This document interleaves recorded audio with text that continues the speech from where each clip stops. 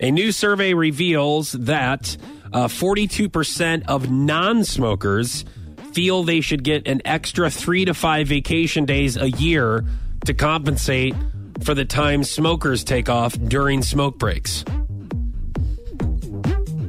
That's ridiculous. So, I'm trying to figure this out because I guess this would be jobs strictly to where you just have to put the time in from, let's just say, 9 to 5. Right. Where you clock in and clock out. Right, you're not a salaried employee. Or not necessarily that, but if there's a workload that you have to get done in a certain time period and you can leave work early, I guess this doesn't apply to those jobs. I think this is strictly for people who are, it doesn't matter the workload, just that they happen to be at work. Right. They're the people that are paid hourly. Because what I was starting to think about with this survey, because I could maybe understand this, is that depending on the job, some people get work done quicker than other people. So you shouldn't be penalized. If somebody's taking 2 or 3 smoke breaks a day and they're getting more stuff done at their desk than a non-smoker is, that's a problem. It doesn't matter. Then you know what? Take more smoke breaks if you're gonna work quicker. Yeah. I mean, I'd rather you not smoke for yourself and for your own health. But if that's what you're doing and if you're getting more work done, great. Yeah. Because that was what I was first looking at that, because everybody is different whether they smoke or not. Right. This one person could be just lazy and they don't do anything at their desk all day. Right. And the other person can get done in 15 minutes. What this person could get done in 5 hours. Right.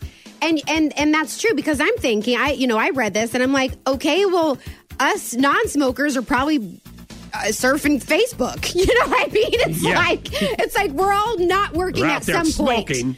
Yeah, we're all not working at some point during the day. I had just scored a bunch on my Candy Crush. Right, that's right. Farmville. Yeah, okay, so let's face it. But since nobody caught me, I'm just going to chastise someone else that we can see with our own eyes going outside to take a smoke break. That's right. Now, I don't smoke, but I don't... I know, and I don't either, but I still think it's ridiculous to say that, you want more vacation time, because it's like we all have times during the day where we answer a text message or we take a personal phone call or, But we don't want to admit to that. We don't. We don't. These are other people that do that. That's what I mean. It's always somebody else's fault. We never want to admit to these things. But the problem is with smokers that they're actually, going out of the building so you can see them and prove it. You know that they're actually not working at that moment. It could be a lot of these other whistleblowers who are saying that person's getting, you know how much time that he wasted going out there and doing smoke breaks? Right. Why can't I go out? Just give me 3 to 5 more days. Well, sir, how much time are you wasting complaining to me right now instead of working? Get back to your desk. You could be a part of the solution instead of the problem, John. Oh, wow. You've been taking those HR videos, haven't you, Fauci?